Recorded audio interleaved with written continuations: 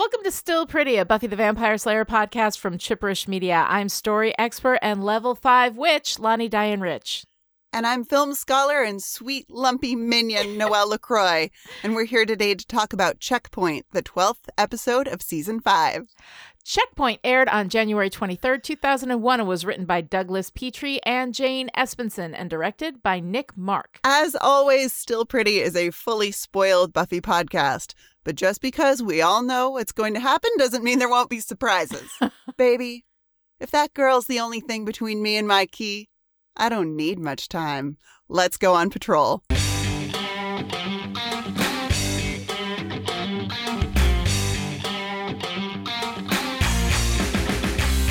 In Checkpoint, Giles announces in a Scooby meeting that the Watchers are coming to town with information about Glory. No one is happy about this, least of all Buffy. Honestly, I really can't handle almost being killed right now. At Glory's, her minions inform her that the signs of alignment are moving faster than expected, and she's got to get the key from Buffy if her plans are going to work. Meanwhile, Quentin Travers shows up at the magic shop, shuts it down, and says they're going to subject Buffy to a review. We need to know that this information is safe. Glory sends a minion to Ben who tells him that Buffy is the Slayer and that Glory wants to know where Buffy lives. He refuses, beats up the minion, and sends him back to Glory all bloody. Back at the Magic Box, the Watchers Council shares their plans with Buffy. They're going to test her fighting, question her methods, and interview her team, and then they will decide if they're going to share what they know about Glory. But I think your Watcher hasn't reminded you lately of the relative status of the players in our little game. They threaten to shut down the magic shop and deport Giles, and then interview everyone on the team. They test Buffy on fighting styles she doesn't use, and when she reverts to her own effective fighting style and whoops their asses, she apologizes and goes home to find Glory waiting for her. Long day, sweetie? Glory wants her key and threatens to kill Dawn, Buffy's mom, and all of her friends while making Buffy watch if she doesn't hand over the key. Buffy brings Joyce and Dawn to Spike so he can protect them. I don't think I need to remind you, but... Yeah, anything happens to him, I'll stake you good and proper. Sing me a new one sometime, eh? That bit's gone stale. Buffy rushes to get to the Magic Box to meet with the council, but on her way in, she's attacked by 3 knights in medieval garb. She presumes they work for Glory, but as it turns out... So long as you protect the key, the Brotherhood will never stop until we destroy it and you. Buffy lets the guy go and goes into the Magic Box where the council is waiting to tell her whether she's passed their tests or not. Instead, she comes to realize something. She has the power here. Glory could have killed her, but didn't, because she needs something from Buffy. So do the Watchers. She tells them how it's going to be. They're going to give Buffy their information, they're going to rehire Giles and pay him retroactively since the time of his dismissal, and then they're going to go away until they have more information for her. They agree. She sits down and asks what they know about Glory. What is she? She's a god.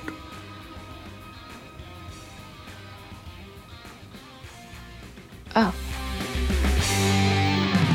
All right, Noelle, so here we are at Checkpoint, and I have to say, this has always kind of been one of my favorite episodes, so I'm going to put that out there right at the beginning. Not that you would ever be shy about disagreeing with me if you hated it, but I'm really curious to know, what did you think about Checkpoint?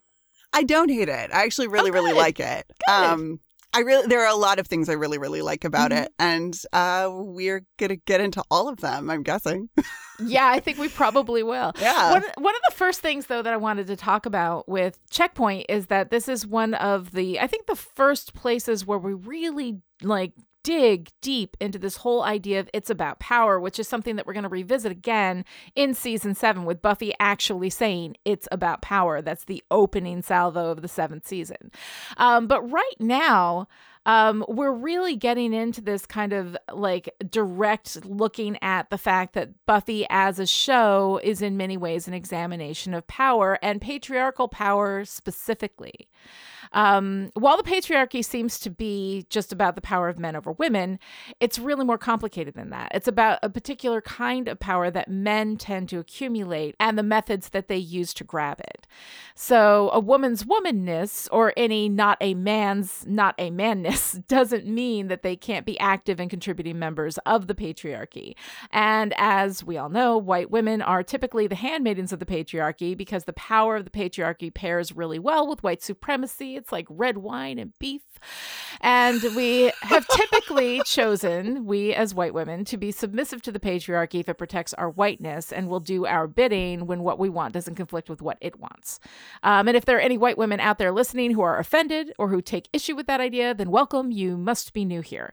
Back to my point, the fact that a woman is present on the side of the patriarchy or engaging in patriarchal methods of power accumulation does not make it not the patriarchy. So when we see women, people of color involved in the Watchers Council, that does not make it any less the white male, power structure that it is. And here, the Watchers are absolutely representative of classic patriarchal power. I mean, yes, there's a woman present on their side, but that doesn't make them not the patriarchy. So the fact that Xander and Giles are working in this particular moment against those patriarchal forces doesn't mean that Buffy's side is also patriarchal just because there's men there. It has nothing to do with the people who are moving. It has to do with like the kind of methods of power that the patriarchy has. I mean, would you agree with that? Not really? Well, no, it's such a... It's complicated. It's complicated. Yeah. It's complicated, and the thing that I continue to fall back on always is a writer's room put this together. Yes. So, you can't forget that this is written. Yeah. So this is a product of a writer's room writing and everything that entails. And I think if you wanted to do a really complicated breakdown of patriarchal structures within the world of the show and the relationship between the Slayer and her Watcher, and then the Watcher and the Watcher's Council, it's really... That's longer than we have necessarily time for. No, but I guess like the point that I'm making is that there is the patriarchy, but it's not just men who participate in the patriarchy. No, it's not just because not the men patriarchy who fight it. Yeah. I mean, the patriarchy isn't men. It's a system of oppression that is built to benefit men. Right, but it's not. Like, I mean, the Watchers Council themselves kind of are the patriarchy. Like, if we embodied, as if much we an wanted embodiment to, of the patriarchy. Yes, if we wanted to take structures, oppressive structures, and make them into people, that is what the Watchers Council is. And I think we see that here more clearly than we probably ever have. I mean, Helpless with the exception of maybe sucked. Helpless. I was going to say, Helpless sucks. When you're like, this is like, not only is this deliberate, but it's like systematic and pervasive and very effective. Right. But yeah, the Watchers Council just sucks. That's and you get Travers' whole, the Watchers Council remains, but the Slayers change. Which, by the way, fuck you, Travers. Which true, but also gross. But also because you are treating the Slayers as though they are expendable and disposable and all of that, and so there's so much to unpack in that. But I mean, the general structures, are fluid. And how we use them and fight them is also fluid. It doesn't mean, they or any of our women won't fall into patriarchal power structures. That's all there. And Glory, actually, I kind of thought, as I was thinking about this, I'm like, Glory, is clearly presenting female, right? But she's engaging, I think, in patriarchal forms of power grabbing, right? Like one of the classic forms of patriarchal power grabbing comes from gaslighting, right? Turning the victim against themselves, making them believe they have no power, so they succumb to yours, And the reason for this, of course, is that keeping everyone under your thumb through physical violence and domination, uses a lot of resources. It's fucking exhausting, right? So the patriarchy learned long ago that if you get into people's hearts and minds, you can get them to control themselves through cultural forces, storytelling, and especially religious power structures. I mean, why do you think that only men can be priests? That priests can't even get married to women? Because women might have some kind of influence over them, and priests and this religious power of storytelling, right, had been a huge source of power in the past, And I mean, it continues to be, I think, less so now than it was, And, witches, right? Witches are women who have like access to feminine spiritual storytelling, right? And that was so powerful that any woman who dared to push back against the patriarchy was quote unquote tried as a witch and killed, like for centuries, right? So when you look at Glory and the way that she uses that intimidation with Buffy, right? You know, you're a bug. I can squash you. You should just give me what I want. You know, all of those things, all of those stories that she's telling Buffy, right? At the same time, Buffy's right. She could kill me, but she didn't. Because she needs me, you know, and then recognizes her own power in that. So so I find that interesting because I think that Glory is, you know, she's got the physical threat, the domination, the gaslighting, all of these like classic, you know, like the 5 fingers of the patriarchy, right? So I don't know. What do you think? Do you think that Glory is, even though presenting as a woman, right, grabbing power the way that a man does? Or the way that male structures do. The way that men are encouraged to, maybe? I think she's working from the patriarchy's handbook, right? Long pause as I contemplate. I'm interested. I mean, like, these are things that I'm just thinking about. I'm not 100% sure, but I'm just kind of like throwing them out there. I don't read Glory's domination as particularly patriarchal in nature. It's definitely, she's got, to me, she has more of a like a shadow matriarch kind of a thing going. We've already established her as speaking, I mean, she speaks about herself in kind of maternal terms. I want to say it's in the first instance that we see her. She talks about mommy's working. She describes the discomfort that she's going through as birthing. She has a very calm, seductive kind of nature to her domination and control. There's this beautiful moment where she's in Buffy's living room and she's speaking to Buffy. And then just her eyes move over to Dawn. Yeah. And that feels very specifically femme fatale, feminine wiles kind of power to me in this. Interesting. In a, I control you in this kind of minutia of the movements of her face and body. She's very precise. Actually, one of the things I love about this episode is that we get to see her be truly menacing. Oh, yeah. But I don't know that it's a patriarchal power. She definitely engages in a kind of hierarchy, sort of hierarchical master-slave dynamic. Yeah. I guess, I mean, that was a very long way of saying I don't know. I don't think of her evil, her specific flavor of evil as being patriarchal.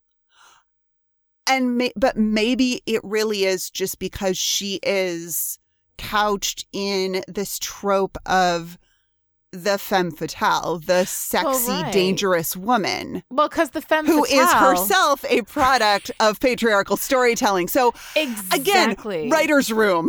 Writer's room. No, but it's interesting, though, because she is pulling from the patriarchal handbook with this 1-2 punch of physical domination and gaslighting. And then, in order for her to be a femme fatale, though, there has to be a man whose power she is trying to take, because that is the essential, using a woman who uses her sexuality to, take a man's power, to use a man's power to right. Fool she is a man. Like, that's about men. She is his downfall. Yeah. Exactly. So without a man there, I'm not sure that you can be a femme fatale. I'm so interested. Like, all of this, by the way, for everybody who's going to be like, Lonnie's wrong. I might be. I'm just asking questions. Like, I honestly am not sure. This is an idea that I had as I was like going through and thinking about the power structures that are represented in this episode. So all of you guys tear it apart. Like, I'm not going to be offended at all. Okay. I have no dog in this fight. I'm just kind of interested in this question. Okay, so I said femme fatale because of how she is styled and how she is. She is styled that way. How she's styled, how she like moves through the world of the show.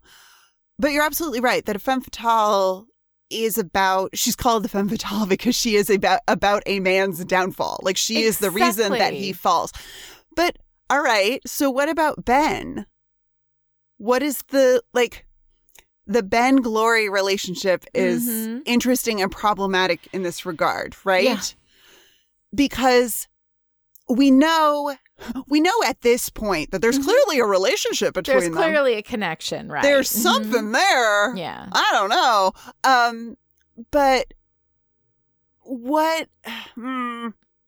Yeah. You're right. I know, right? Right. Like she can't really be a femme fatale. And I don't think she truly is one because she doesn't use her sexuality really. Her sexuality is not a weapon. It is simply an expression. Yes.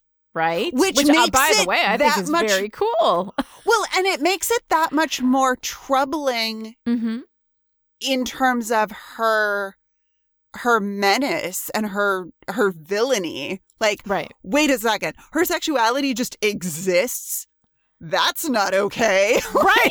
You know, right. Like, that's she not has allowed. no shame about her sexuality. Like, how is this? I know. And that's all patriarchal gaslighting. And It's that's very all back interesting. to this whole same fucking structure that's in there that even as you look at it, you are still in it. Right.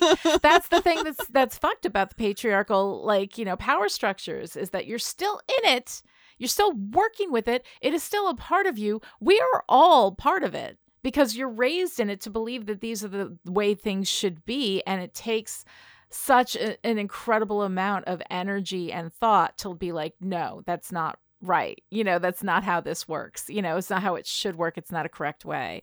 Then to throw another like wrench in the works here, we've got the Knights of Byzantium, right? Oh, Which God. is, by Yeah. the way, ridiculous. This whole like these knights in this medieval garb, you know, bringing chainmail to a vampire fight. Like I don't even know what the hell that's all about. But these guys are like the enemy of my enemy is my friend kind of thing. They would ostensibly be on Buffy's side. They are anti-glory, right? But what they're willing to do to protect the world, like they would kill Dawn. You know, they would kill Buffy. Like they just want to destroy everything to protect the world, and they don't care whether that's right or wrong.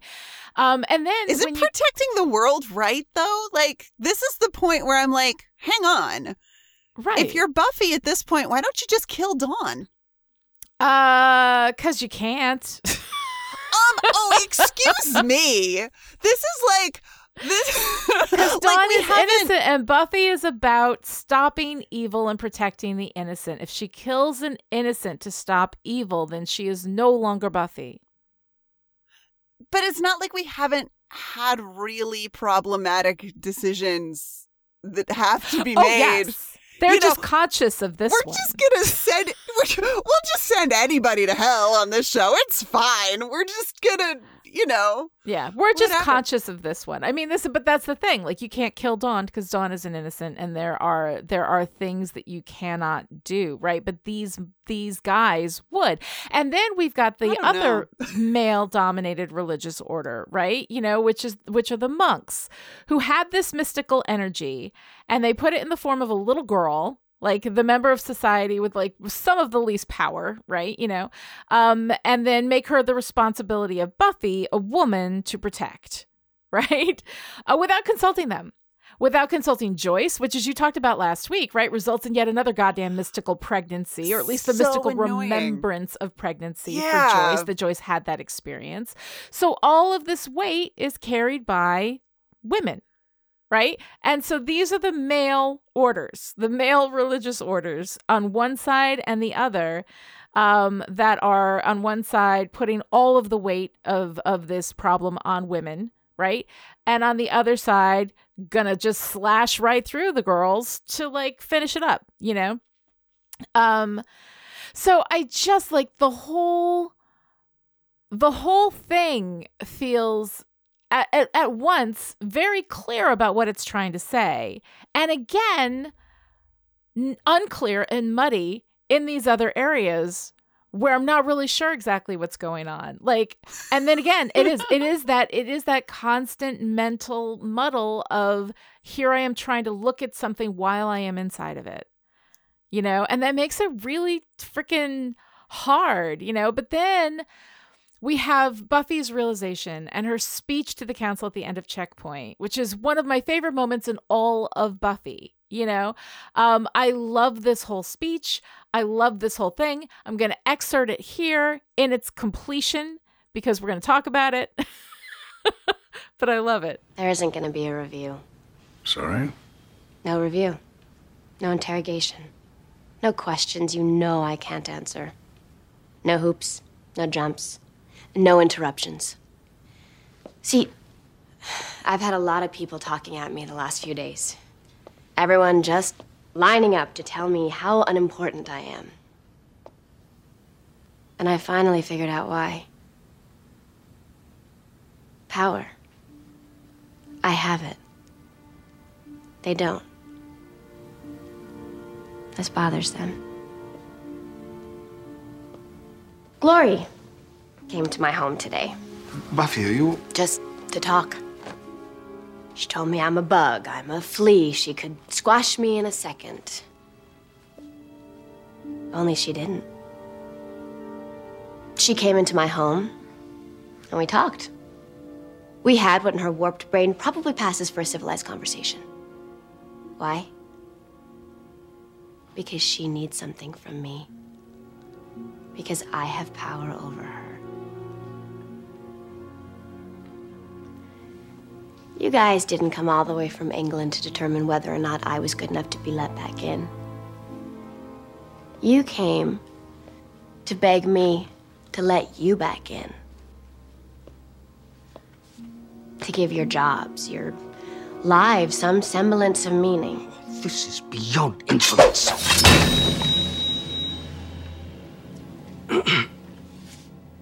I'm fairly certain I said no interruptions. That was excellent. You're watchers. Without a Slayer, you're pretty much just watching Masterpiece Theater. You can't stop Glory.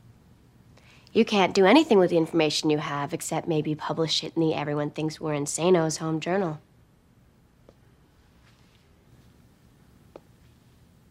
So here's how it's gonna work.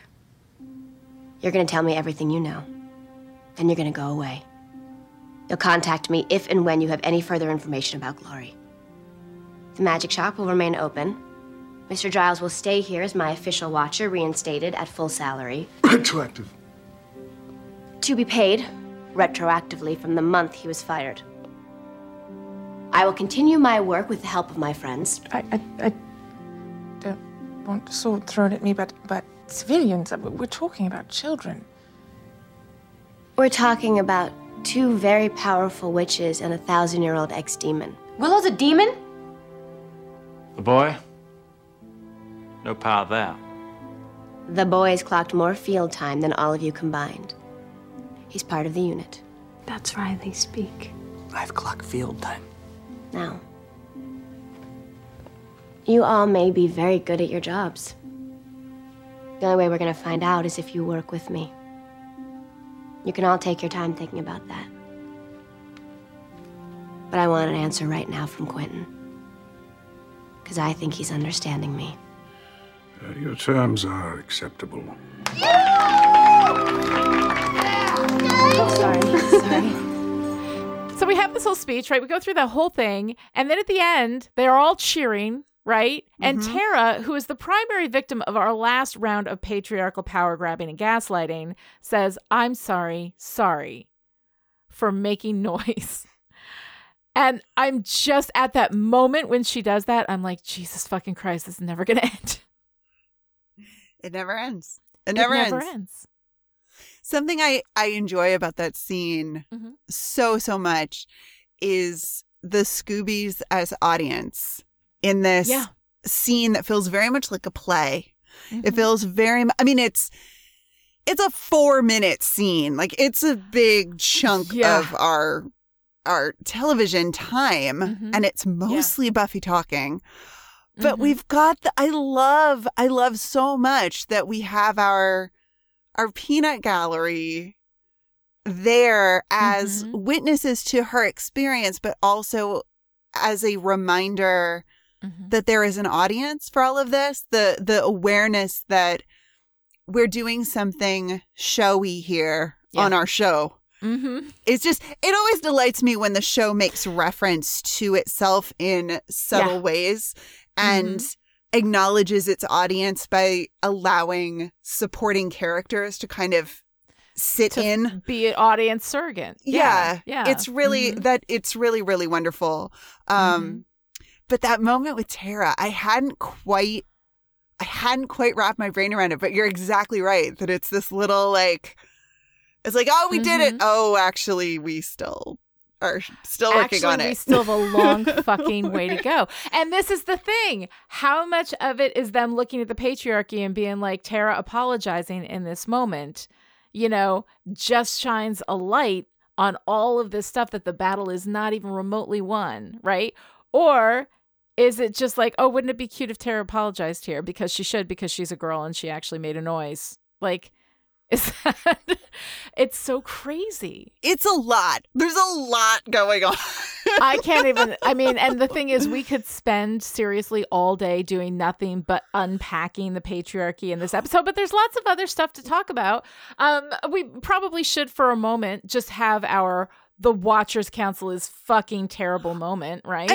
Yeah, okay, I was going to say separate from all of the power structures at play and the implication of, decades, if not centuries of bullshit. But it's not even separate. It's just a microcosm of the centuries of bullshit. Yes. Quentin Travers has an assistant who makes him tea, who comes along on this transatlantic trip, but the Slayers don't get paid.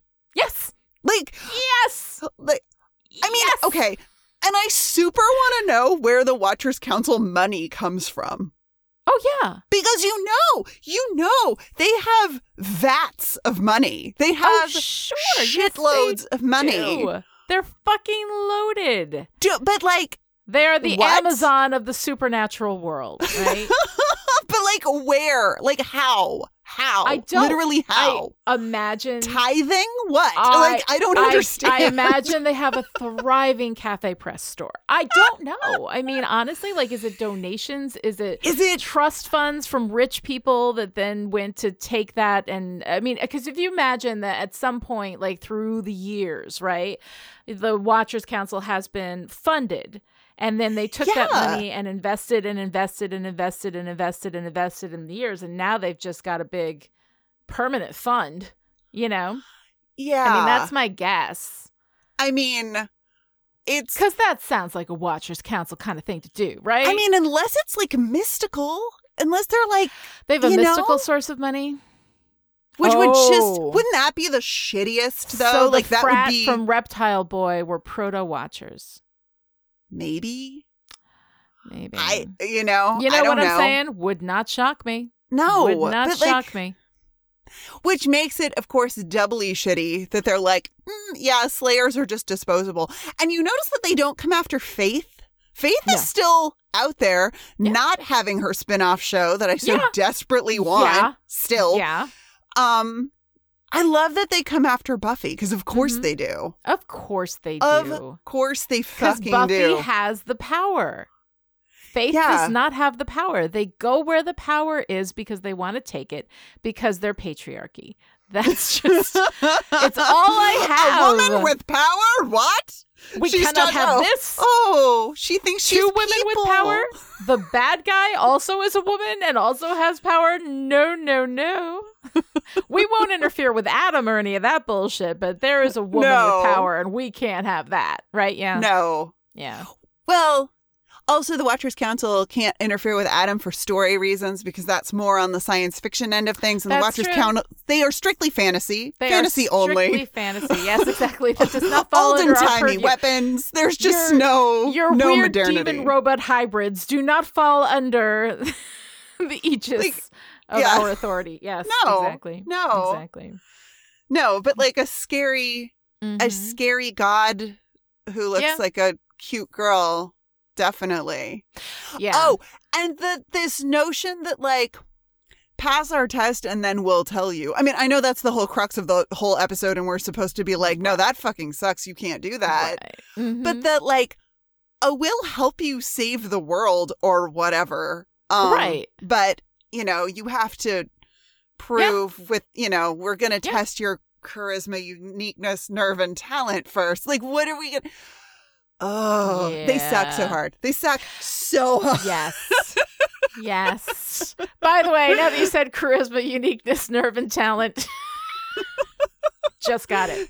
Yeah. Just right now. Just got it. That's what it Very is. nice. Very Right? nice. All right. So let's talk a little bit about Glory, because Oh my God. Glory is fucking amazing. You know how much I love Glory. I know I love Glory too. I love Glory so much.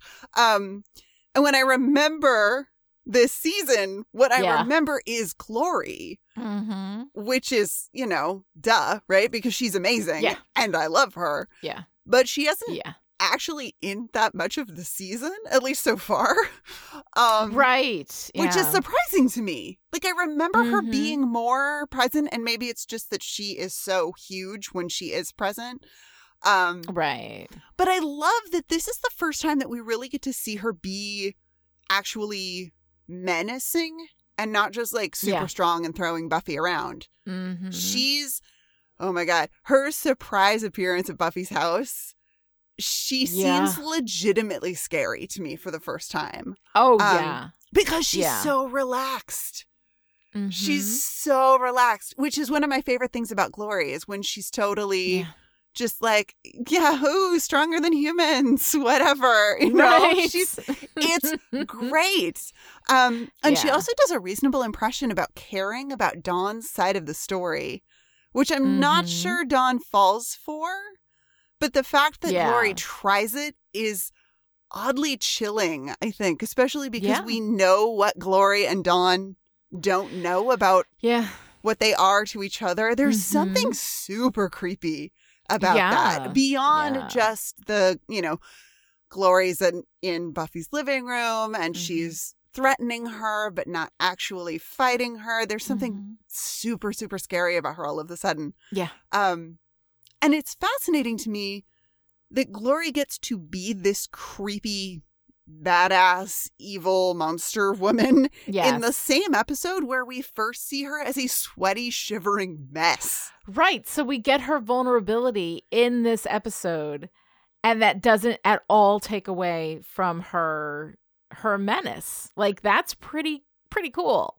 It's one of my favorite things about her, that we can see her, you know, completely falling apart. Yeah. And she's still a threat. She's still a serious threat. Yeah. That we take seriously as an audience, that the show takes seriously. It's kind of great. It is. And that's another reason that I'm not sure I would lump her in with a kind of patriarchal villainy in the same way that we're used to seeing. Right. Because I don't know that that's totally how her power and villainy functions, but right. I think she's playing from their handbook, though. Like, it's a different flavor. But if it's the same handbook, but it's not men doing it, what does that say? I mean, it's a question. Somebody in Discord will talk about it and be way smarter than I am, because I'm just asking. I have no idea. It's just the question. Like, if they're the same methods, is it the same thing depending on the identity of who's doing it? I don't know. But I mean, it's an interesting thing. Yeah, it's definitely an interesting thing. Yeah. And she uses people. I mean, she literally uses people. Yeah. In a way that I feel like it's interestingly gendered, shall we say. Yeah. Because Jinx and Dreg bring her a mail carrier to eat. Yes. Or drink, as Jinx says. And we're doing another humans as food monster moment, but it's so much cleaner than any eating or drinking of humans we've seen up to this point. In fact, it's only the minions' remarks, you know, saying, oh, very good, delicious, you know, that put this in an eating space at all. And I wonder how much that has to do with this feminine presentation Yeah. that she has taken on. Like, would this moment of draining the mail carrier in a way that really looks, when they're done, like she has used him for sex and is kicking him out of bed, would it read that way if Glory looked like the mayor? I'm not sure it would. Interesting question. I'm not sure it would. No, I don't think it would.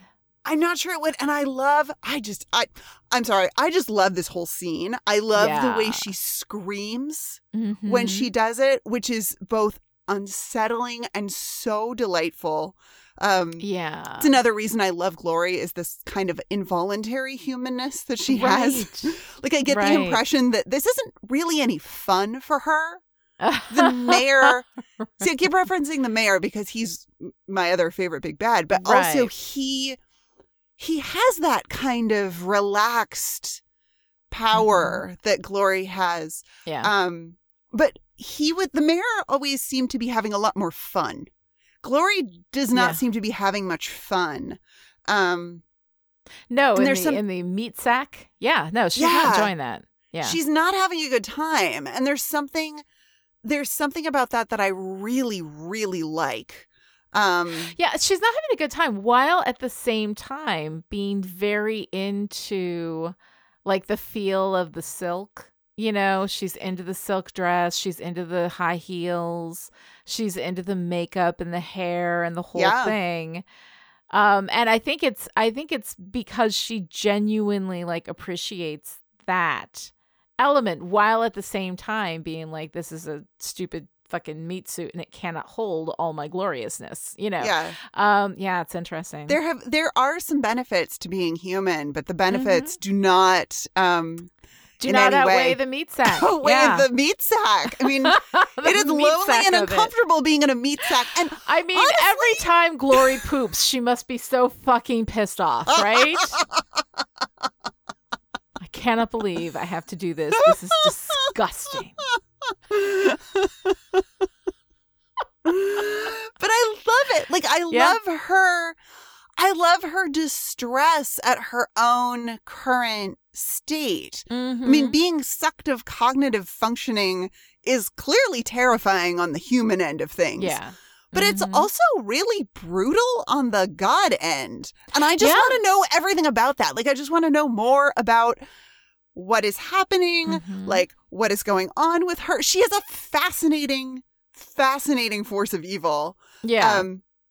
Especially because of the not quite punchline that I was alluding to earlier, where she's done with this mail carrier and they're sprawled out on the floor. And not only are they like sprawled out on the floor together in this kind of post-coital way, but suddenly she's wearing lipstick and her hair is styled and her dress is steamed. Maybe all of her makeup and hair is magic. She's got magic makeup and hair. That makes so much sense, because I cannot see her doing her makeup every day. Like, I cannot see her engaging in that kind of very human ritual, you know? I mean, we see her look in a makeup mirror. I don't remember if it's in this episode or in the previous episode, but I think she's just admiring herself, though. She's sort of doing the like, I'm fixing my face thing, but it's definitely a performance. It's affected. Yeah, almost for the benefit of her minions. Which, well, why not? If you dance for the audience you got, right? I guess. Also, I just really hope that there's some Buffy superfan out there who has now or has had pets named Jinx and Dreg, because I know. Aren't they great? Like, can't you see cats named Jinx and Dreg? Jinx and Dreg? Absolutely. Now I got to get 2 more cats, Noelle. Thanks so much. No, you do not. I'm cutting you off. I have way too many cats. I mean, you are 2 cats away from a stereotype. That's Oh no, for serious. Don't do it. But I mean, the thing is, like, technically, you know, there's 1 for each of us. My 2 kids each have a cat, and I have a cat. They just all live with me, you know. So technically, they're not your cats. You're just holding them for a friend. It's fine. You can stop anytime you want. I can stop anytime I want. Okay, let's talk about something else. Let's talk about Ben. Okay. So Ben. the other half of Glory, right, as Right. we know, because this is a fully spoiled Buffy podcast, as Right. we told you before, Ben and Glory share a body. They swap back and forth. But seriously, like, how many floppy-haired douchebags does one show actually need? Like, I is feel so like Buffy floppy-haired. with the floppy-haired douchebags is like me with the cats. They just can't resist another one. Right? Is that just what but we all men looked like in the early aughts? Did like every white man just have the floppy hair douche? I would Was that say, a thing? I would say mid-90s to early aughts. Yeah, I would say there was a lot of floppy hair douchebag going on. We got if you look over at Gilmore Girls, there's a lot of that happening.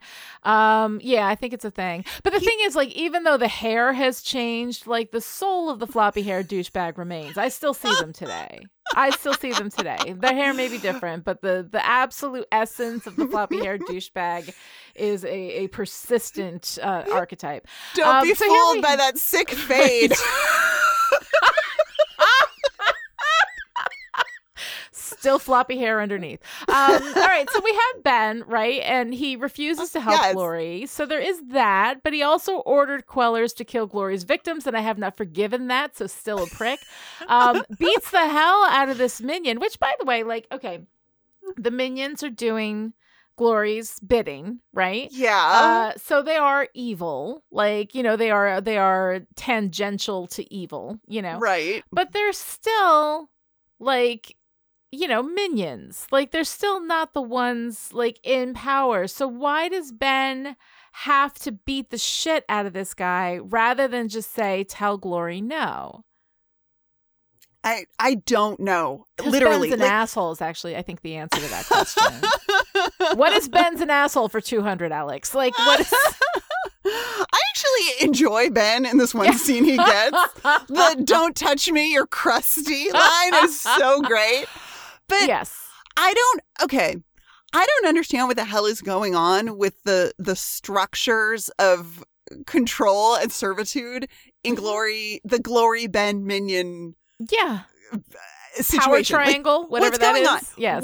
What is going on? Like, she tells the minions, you know, don't wait so long next time because she's, you know, suffering. But she runs her own errands to the magic box to get supplies. And then, go get the Slayer's address from Ben? What? How? Who? I don't get it. I don't get it. It makes no sense. It makes no sense to me. And I think maybe it's not supposed to make sense because we are putting all of these bits and pieces into place with Ben is Glory, Right. Glory is Ben.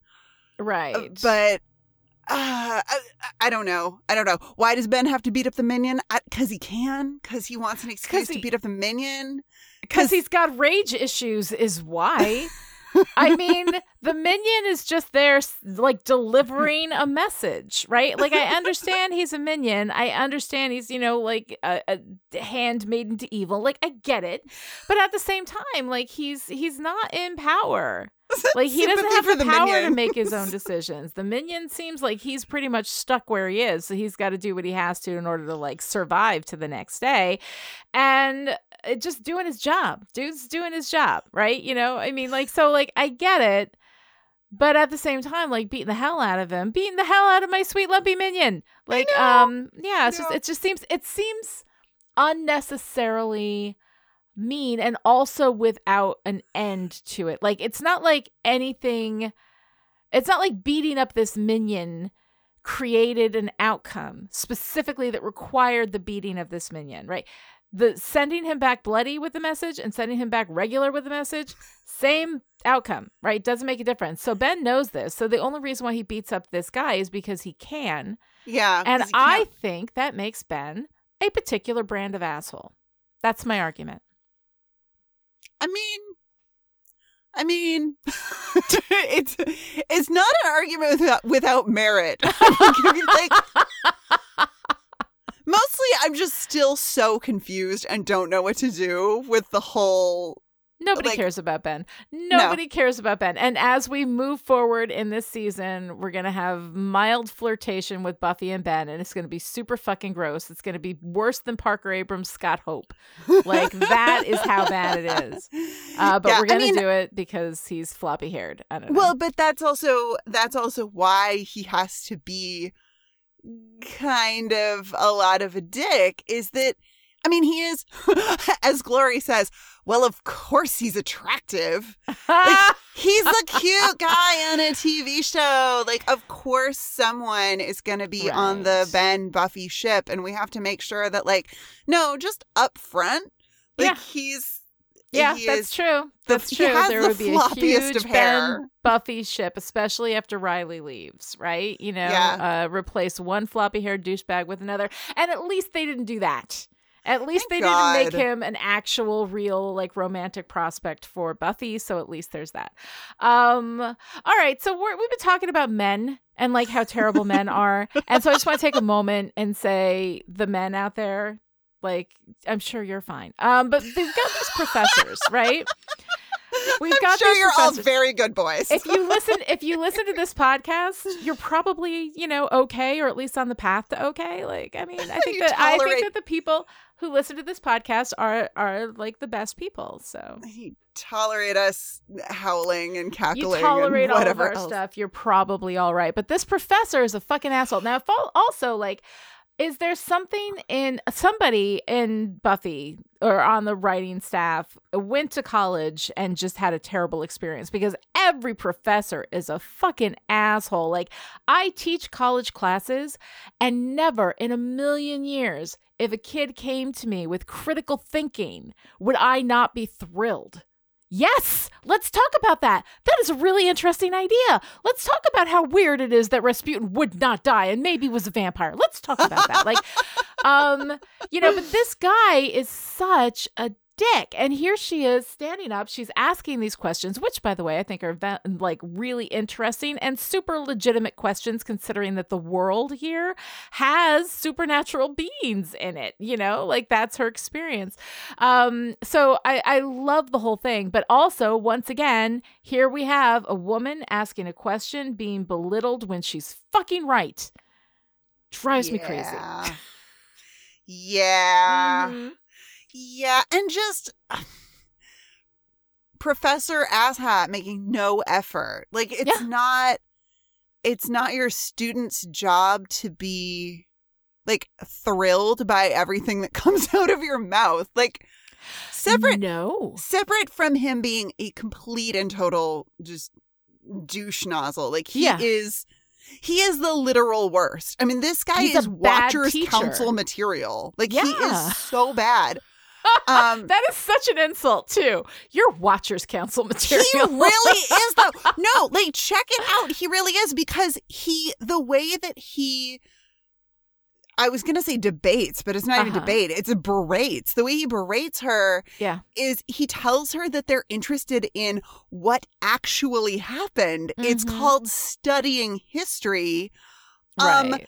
Is that not, like, the most white supremacist I can't even, I'm like so no, it riled is up. White male cishet bullshit, everything, because who wrote fucking history? Who decided what the truth was about history? Yeah. This idea that story. What actually happened is this one thing that you can point to because you have the books that were written by the white men for the white people, and that's what counts as history. Exactly. This guy. I know. Like, honestly, for such a stupid short scene, right? The rage that it inspired on so many different levels. But a big part of it is, as our friend Dr. Kelly Jones would say, like, bad fucking pedagogy, right? Pedagogy. That is not how you teach. Like, the thing is that the students have to be the one thing that kids need to learn now. And I'm talking from age, like, 5 up, like when they go to school, is critical thinking. We can look up facts on anything. We've got all of human knowledge in our fucking pockets. People need to learn how to think critically and question. But the thing is that the power structures don't want anybody thinking critically. They don't want anybody questioning. And since they can't just call you a witch and burn you at a stake anymore, they've got to do this shit, right? You know, and it drives me crazy. And it's also not teaching. Teaching, like real teaching, engages with questions and asks those questions and encourages those questions, even when you as a teacher cannot answer the question. You know, you can at least engage with it and talk about it, you know? This is how I know I'm old, by the way. Yeah. That I'm watching movies and TV shows, and I'm like, these teachers are the worst. They're doing a bad job at teaching, as opposed to teachers are the worst. Or even better, you know, the parents really have a point. Exactly. That's how I know. It's this middle-aged viewpoint, right? Like I picked that up in like my mid-30s. The sudden like empathizing with the middle-aged characters in these shows who are not having their voices heard. Listen to your mother, Buffy. Listen Come on. to your mother for once, right? So speaking of Buffy's mother, I ship Spike and Joyce, and I ship them hard, and I love this relationship so much. I love them bonding over passions. And then we get such a little bit of dialogue about it, but we get 2 things. Do you think Timmy's really dead? Oh, no, they can just sew him back together, right? You know, I mean, first of all, kind of a Buffy bot reference, but also a reference to what's going to happen at the beginning of season 6 when we bring Buffy back from the dead. And she is sewn together poorly, and it takes a while to work all of that out. Then we have this where Joyce says, what about the wedding? There's no way they're going to go through with that. And I'm thinking, hell's bells, anyone? Like, it feels like they just, you know, filled this dialogue and specifically had that in there so they could like tease what was going to happen without it being like obvious at all. I don't know. I thought it was pretty cool. But I also really love the way that Spike is all about the cash until he sees that Buffy really needs him, and you see the click in his expression where it just changes and he's like, all right. You know, I fucking love that, and I can't help it. I love Spike. I know he's a problem. Don't at me. I know. Okay, so speaking of Spike being a problem, well, maybe it's not a problem, but there's a great bit of visual Spike is a creeper that happens when Buffy comes to him in the scene where it's that scene. She has just come to him. We're looking at her. Behind her in the background, his Buffy mannequin is supine and chained to a chair. No. Oh, yes. no. Oh, yes. I have never seen that in all my years of watching it. And oh, no. Okay. Oh, yes. Also, like, on the one hand, perfect. Chef's kiss, perfect. On the other hand, oh, God. Right? Why am I so in love with this man? It's so bad. Well, because it's so bad. I think that I have talked about this in my personal life. The difference between fantasizing about something and actually doing something. The actual experience versus the fantasy. Very different. You don't actually want a Spike. But Spike on the show is great. And this is why fiction is great. Yes, but you have to be able to separate out the fiction from the reality, which is the thing. And sometimes that can be difficult to do. And that's why a character like Spike and a lot of these characters of these dark men, I believe Penn Badgley's character in You, I haven't watched it, but I've heard about that, that there are characters that are just truly, truly, truly terrible. And yet we ship them, and being unable to put the line between the fantasy and the reality. You got to be able to separate those out. That's a huge skill set, is separating that out. So is the Spike and Joyce ship a romantic ship, or do you just want them to like hang out and watch shows together? Mostly I want them to hang out and watch shows together and make the hot chocolate with the tiny marshmallows. At the same time, now that I'm in my identifying with the woman phase, like with the middle-aged people phase, I'm like, you know what? Joyce is about to take a trip to the great beyond. Get it, girl? Like, have some fun. I'm telling you, I know Spike is awful, but I will bet the house that he is amazing in bed. And Joyce deserves that. You know what I mean?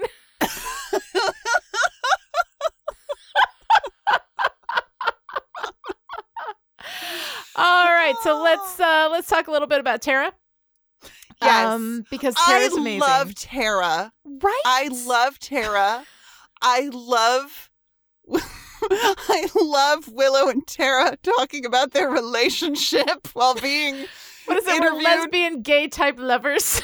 Yes. Yes. Oh God. No, I meant your Oh. relationship with the Slayer. Oh. Yeah, we're really just good friends. Just friends.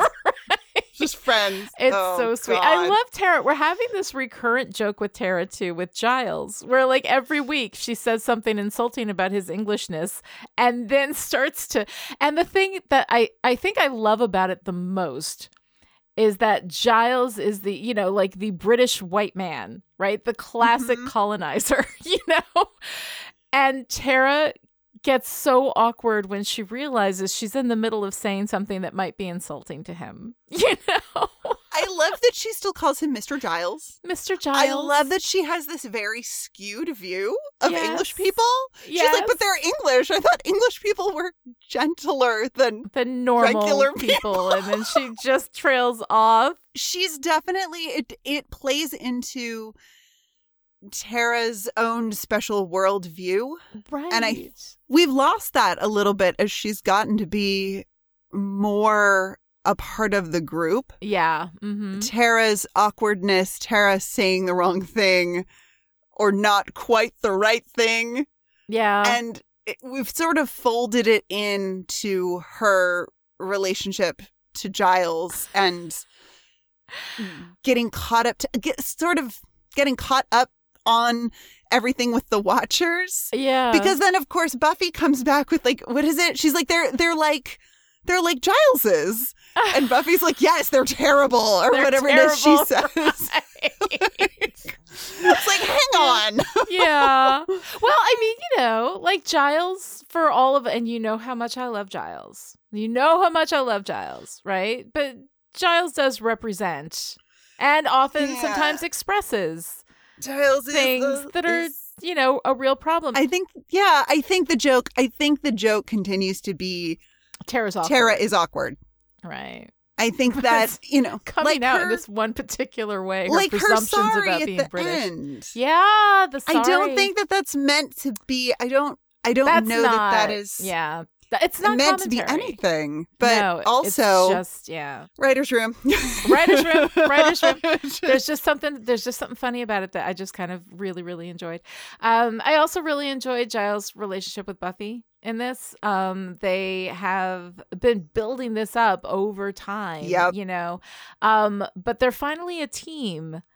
You know, it's not that Giles is in charge and he tells Buffy what to do. It hasn't really been that way for a while, you know, since he quit the Watchers, you know, and he was looking for kind of his place, his identity, you know, his role in the team. But there was always this Giles is the adult and Buffy is the kid, and they weren't equals. Now they're truly a team of equals, you know, and he is not her commander. He is not her boss. He's working as a support person, the actual way that Watchers, you know, should work. She gets him his job back and retroactive pay. Like, I love that. And then when she says to him, they picked the perfect thing. I can't lose you. Right. That relationship, I just love. And I love the tenderness in his eyes when he says, thank you, you know, like what that means to him. I love this relationship. It has been, you know, it started out as boss and employee and morphed into father-daughter. And now it feels so much more equal, so much more a team of equals who love each other as family, but they're equals. And I love it.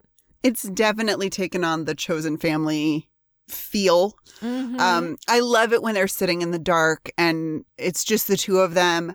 And they're having this very real conversation. And she says about the Watchers Council, they're going to expect me to be a slayer and I'm just me.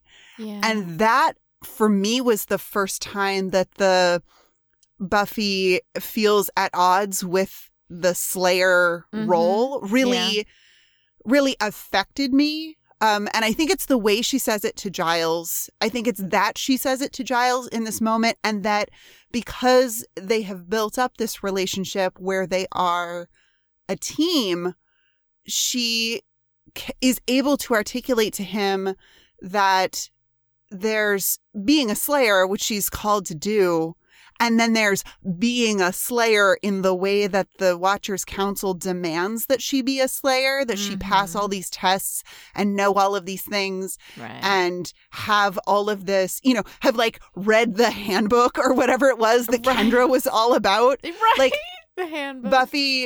Buffy is not, but not only can Buffy not do that, but she's never going to do that. And the way that she's able to acknowledge that with Giles in this moment, in this really quiet, simple conversation that they're having is so fantastic. It's so fantastic. It's so good. I love this whole thing. I love this relationship, and it just gets better, I think, as we go.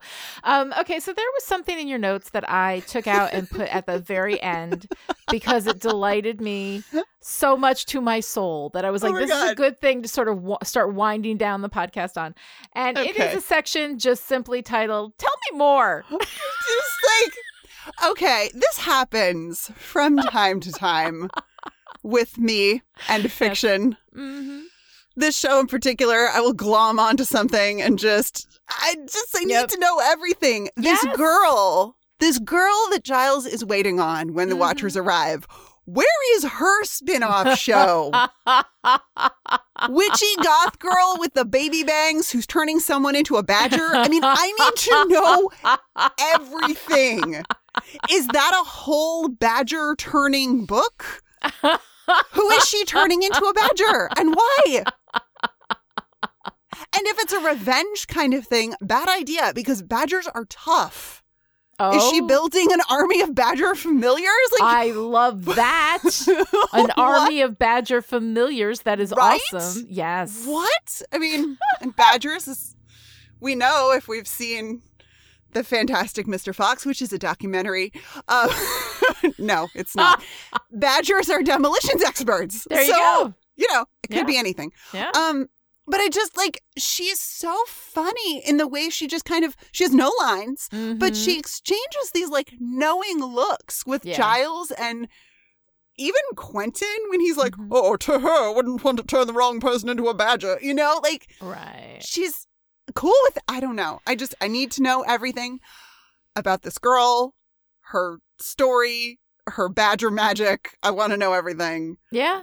And then possibly my favorite moment in the episode, it's definitely like in my top 3 favorite moments of the episode. Lydia wrote her thesis on Spike. Isn't it wonderful? I love that It's so moment. adorable. Oh my God. Love And that she's moment. so, I love, first of all, that it's 3 Watchers and they have him at like, not only crossbow point, but also crucifix point, just in case he tries anything. But she's fangirling over him. And of course, he loves it because he lives. He lives for the fame and the attention. So funny. So good. But thesis? Is the Watchers Council also a school? That does not bode well, does it? Like, you go and get your degree from the Watchers Council? Oh, sure. Yeah, you want to have professors yelling at you all the time because you're thinking critically? Yeah, that's where you go. Oh, my God. Oh, my God. It's terrible. All right, Noelle, what are you wearing? Buffy's puffy teddy bear coat thing. What? She looks like she's in a sleeping bag. I don't understand. I think it was fashion in the early aughts, but I'm just... Still it was looks good on her. distracting. Sarah Michelle Gellar can make anything look good. I mean, and if I wanted to get like really symbolic, really deep into the symbolism of everything, I would talk about Glory's backless dress and how she is one thing from one side and one thing from another side. But no, that was also early aughts fashion. But the one clothing choice that I do think is actually a little bit significant is Anya and Xander, when they're being interviewed by the Watchers Council, look like they're going to, I don't know, like Christian premarital counseling. They look so prim. They look so like they ironed for their Well, Watchers she's from Council. Illinois, where she was born or Indiana, where she was born and raised by a mother and a father. By both a mother and a Both father. a Oh, mother God, and poor a father. Anya. Poor Anya. But when Anya and Xander break out the iron, you know. Oh, yeah. like, Shit's real. it's Shit's real. Yeah. Yep. All right. So what's your girl power moment of the week? Oh, not with a girl pal big. I mean, it has to be. We have to give it to that Buffy speech. The Buffy right? speech Like, with the there's not- Watchers. Yeah. Like, I Yeah. think that's, you know. She's like, I love no interruptions. I Oh, believe shit. I said no interruption. And I love it when Lydia says, I don't want a sword thrown at me, but Right? so oh my cute. God. So Yeah. cute. Yeah. I like that. I like that. All right. So what's your favorite part? It's Glory eating the mailman and coming back to life, complete with hair and makeup. That's pretty good. I mean, when pretty I have a good, I will have a good meal and I never come out with I never hair look and like makeup that. done.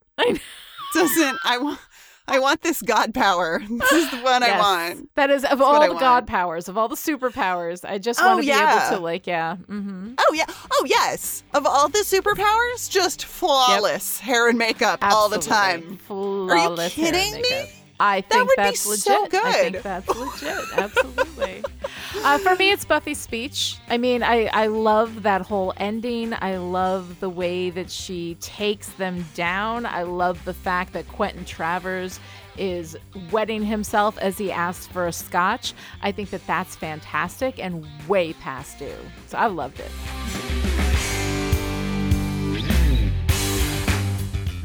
If you enjoyed this conversation and would like to join in, come find us on social media. Lonnie is at Lonnie Diane Rich on Twitter, and I am at Noella Loud on Instagram, and the hashtag is still pretty. This episode of Still Pretty was brought to you by the Chipperish Media producers who support us on Patreon at the power producer level. These people are the reason why Still Pretty is coming to you free and ad-free right now. So thank you to our June producers, Abigail, Alice, Erica, Rose, Jonathan, Kristen, Sarah, and Shelley.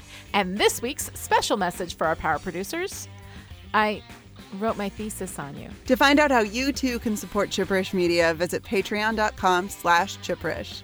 Other ways to show your support: write a great review on Apple Podcasts, tell your friends about the show, or seduce the Slayer and bang the key out of her. We will be back next time with Blood Ties, the 13th episode of Season 5. Until then, what level are you at? 5.